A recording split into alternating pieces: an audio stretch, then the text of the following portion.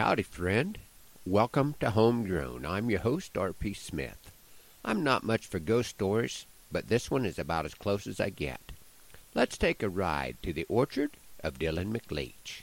A boy named Wyatt and his brother named Will went for a ride on a faraway hill. 3 canyons past where the magpie did screech, into the orchard of Dylan McLeach. They didn't tell Mama, they didn't tell Pa, such curious boys you never have saw. Many's the time they heard their Pa preach, stay away from the orchard of Dylan McLeach. He was a trader of mules and a shoer of horses, who made most of his living from undisclosed sources.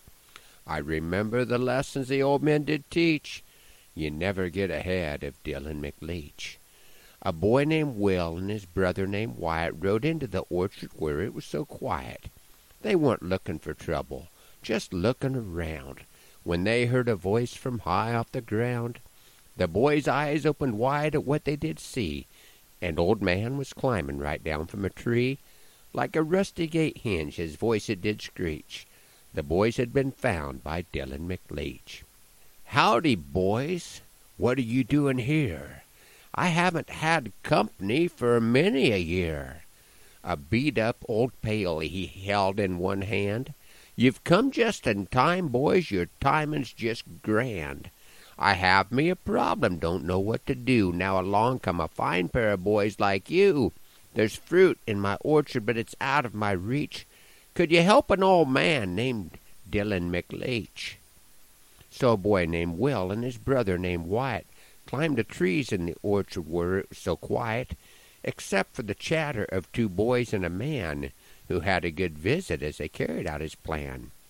Dylan told about the old days, talked some of the war.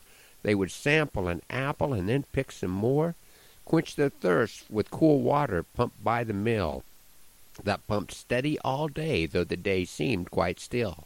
As the boys would climb up and pick fruit with ease, Dylan would carefully water the trees.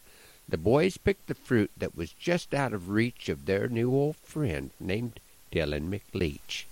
Dylan said, "Boys, it's getting late in the day. It's time to quit, time to draw your pay. For picking the fruit that was out of my reach, I will pay you the price of 2 rainbows each." The boys shook the hand of Dylan McLeach to seal the deal on the price they did reach, then watered their ponies and rode for the home place. The excitement of the day made them pick up the pace. It had been dry on the family ranch that lies in the valley where Deer Creek does branch. If it didn't rain soon, the grass wouldn't grow, and the cows would have to find some place to go. 2 boys told their pa of the deal they'd made. 2 boys told their pa how they would be paid for picking the fruit that was just out of reach that grew in the orchard of Dylan McLeach. Their pa, he did laugh, nearly laughed till he cried, wiped the dust from his brow, and then heavily sighed. "My boys are telling me quite a tale of an orchard, an old man, and a beat-up old pail.